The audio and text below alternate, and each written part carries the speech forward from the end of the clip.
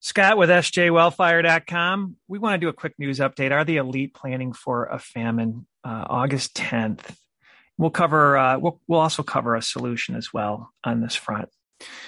So I just thought it was interesting. A lot of people have talked about this, but Kissinger, a globalist, you control the oil, control nations, control food, you control the people. And really, you think there's competition in capitalism in the United States. And it's just like the news with, I think, 5 companies running 95% of America's media that's really controlled. Really, 95% of the grain reserves in the world are being controlled under 6 multinational corporations. So are we under control here? What is exactly happening? So Wall Street Journal, back in 2009, Bill Gates and his billionaire cronies got together, and the topic of their meeting was to shrink the world's population, report says. So that's the exact headline from the Wall Street Journal. It's a very, very reputable magazine. So what are they doing, right? We know Gates with his TED Talks has really aggressively gone after shrinking the world's population. And so he's going out and buying farmland. So he's at 242,000 acres of farmland with close to 700 million of assets. And hey, if you think he's a good guy, then we'll never actually have food inflation. It'll be a good thing, right? Just kind of curious. So is the government buying up farmers' production? What is happening there? So let's listen to this guy here.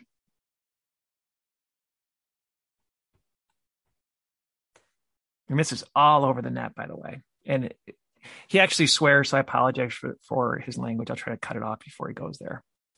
So me and my coworker got talking today, and something came up that I didn't really think about when my dad mentioned it to me. He's worked in the agriculture industry for over 40 years. This year, farmers are being offered 1.5 times the value of their crops to destroy them. They're also being told by the federal government they will not receive subsidies for farming if they refuse to destroy their crops. What does that mean? That means that the farmer cannot afford to provide you with food based upon the taxes the government is levying on him if the government doesn't in turn give him back his tax money to provide you with food. He goes on to swear there. And it is all over the place there on it's all over the news on that, with farmers basically going to TikTok and other different social medias talking about the same thing, showing documents. So do your own research on that. And this is an interesting piece. If Planet X is coming in, I think it is, the world's going to burn. But if it's going to be delayed for a while, we're actually going into a mini ice age. And it's very difficult to find information about sunspots. And so we know that the propaganda for climate used to be global warming. Now it's climate change. Of course, the climate changes, and we're going into a mini ice age. And so from just a cycle perspective, so if these sunspots are disappearing more rapidly than usual, we could be heading into this mini little ice age. And from the early 1600s, they actually experienced it. And there were some warm bodies of water that were frozen still in the summertime, like the Chesapeake Bay, my understanding was frozen. And so this is really going to hit the food supply as this comes about. So pray on it from your perspective to see where that nets out.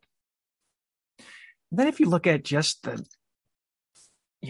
droughts, I think California has 1/5 of the U.S. supply of food or produce in the United States. And it's drying up, water wars. Farmers can't feed their crops. I've heard trees are, pecan trees, different trees that have been around for years are dying. Can't just turn that around and start producing again. And if we're in the sign of the times that I think we are, and great earthquakes shall be in diverse places, and famines and pestilence and fearful sights, and great signs shall there be from heaven, right? So be prepared for famines. So the solution basically, and I had a couple dreams about this. I didn't think it would behoove me to just really go deep into them, but become saved, get saved, and God will tell you and show you different places to eat food. But in the meantime, if we have some years to prepare, start planning and building your permaculture edible landscape. Look for ways to do these vertical forests. I highly recommend you search permaculture, edible landscapes, and food forests. It's pretty much the same thing. And they're not these consistent gardens. They just look like woods. So you'll be able to hide your food as well. And they are plentiful. I would highly recommend buying seeds. And then the third point, I've read some testimony of some Christians that were, getting hunted down by ISIS in Syria, and they survived on dandelions for a year.